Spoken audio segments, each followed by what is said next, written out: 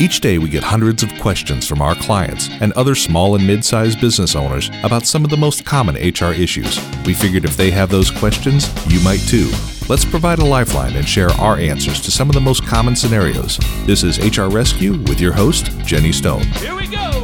Payroll mistakes can occur at any type of business, large or small, and the results may be costly and sometimes against the law, such as in the case of IRS violations. Here are some of the most common payroll mistakes to avoid. Misclassification, employee versus independent contractor. Perhaps the most common audit issue today is misclassifying workers. There's incentive to treat workers as independent contractors rather than employees because payroll taxes and employee benefit costs are high. You don't have the freedom to select the label for the worker. Classification depends on whether you have sufficient control over the worker. This essentially means having the right to say when, where, and how the work gets done. Find information about worker classification from the IRS. When in doubt, consult your tax advisor. All our employees are exempt. We pay them salary. Paying someone a weekly salary does not make that employee exempt.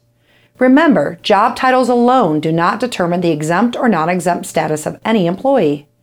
Exemptions are determined for each specific employment situation based on the specific job duties performed and the compensation received. Allowing employees to work off the clock.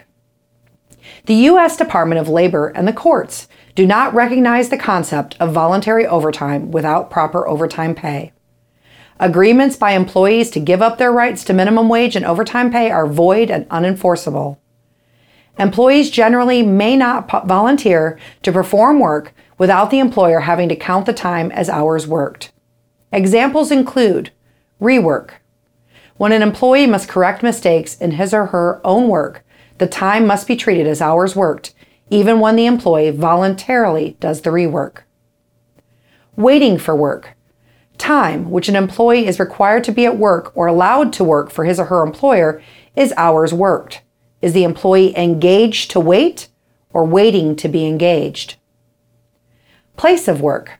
Hours worked include all the time during which an employee is required or allowed to perform work for an employer, regardless of where the work is done, whether on the employer's site, at home, or at some other location. Work during lunch. Lunch breaks aren't breaks if your employees work during that break. Deducting money from pay without written authorization. Other than court-ordered garnishments and deductions that are either required or specifically authorized under laws or regulations, all wage deductions should be authorized by the employee. Loaning money, advancing wages, or paying wages without maintaining clear written documentation of the transaction. Banks do not loan or advance money without a signed written agreement for repayment, and neither should you as an employer. If loans or wage advances are to be repaid via wage deductions, obtain written authorization for the deductions, specifying amounts and intervals, and do not forget to provide for deduction of any remaining balance at the time of work separation. Never pay wages in cash without getting a signed written receipt from the employee. Thank you for joining us for this episode of the HR Rescue Podcast.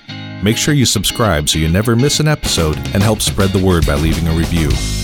The HR Rescue Podcast is made possible by HR Shield, the Firm Consulting Group of Tampa, and your host, Jenny Stone. Here we go! This podcast was recorded in Tampa, Florida, and Greenville, South Carolina, and was produced by Lonnie West at LRW Media Studios. Find us in your favorite podcast app or online at hr-rescue.com.